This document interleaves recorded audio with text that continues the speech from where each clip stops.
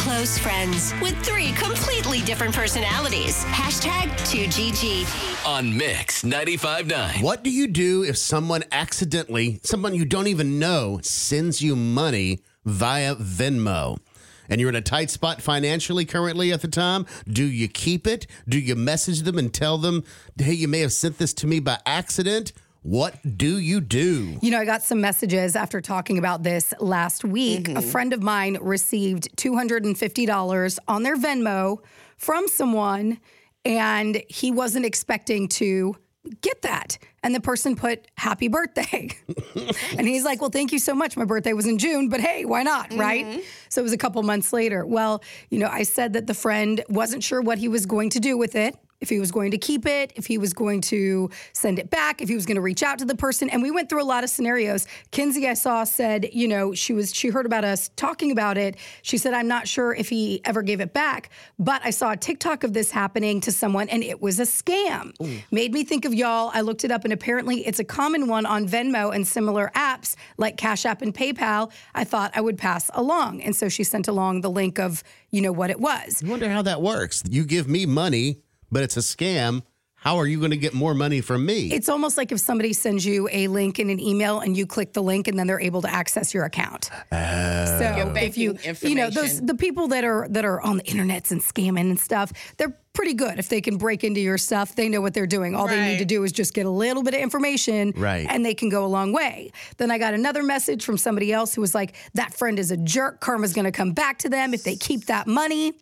So I ran into him over the weekend. And I said to him, I was like, so what's the latest with your birthday $250? And he looked at me and he laughed and he goes, well, you know, I thought about it that day.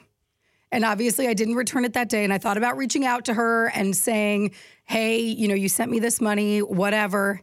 He's like, ultimately, I ended up just sending it back. And I said, good for you. Wow. Yeah. I am very proud of you. He just reversed the charges back to the person. He passed the morals test. He did pass the moral test, but then he started laughing and he goes, yeah, that $250 that I got that day ended up costing me, I don't know, another $150 because he ended up buying drinks for everybody. He did. That was at the bar. He didn't have to do that. Well, he didn't have to. No, he didn't. But he's like, yeah, it ended up costing me money because not only did I send the money back, but I also bought a round of drinks for all the friends that were there. Right. But he's like, it was the right thing to do. He's like, I know it was funny that day when we were all laughing about it and, you know, what do you do in this situation? He's like, I knew I was always going to send it back to her. Right. But the money did end up back with the woman. It's like if you walk by an ATM that just is spitting out money. You know you're not going to be able to keep it. It may be exciting at the moment, but you know you're not going to be able to keep it. They'll track down the video. They'll find you. It's not your money, so technically you stole it. I think ultimately what got to him was I did the deep dive while we were there of who the person may be. And I don't know if I had the right person, but I searched on Facebook. And again, the person sent $250, said happy birthday. And most people don't send $250 for a birthday. It's even. It's usually $100 or $200, even $25 or $50 if it's just a friend, right? So obviously that was a family member or somebody close to them that was sending that amount of money. And the woman that I found on social media that had the same name was an older woman. She could have been a mama.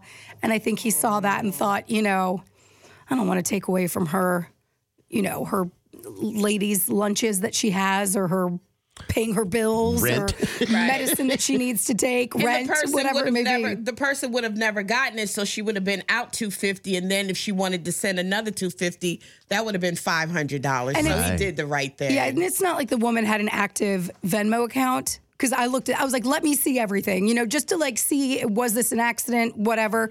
And I looked at it and you could tell this was probably the first time she had logged in and was sending it. So I didn't want to say all those details last week just in case he kept it and looked like a jerk. Right. But I'm glad that he made the right decision and ended up sending the money back. Fantastic. Yeah. So update on the Venmo.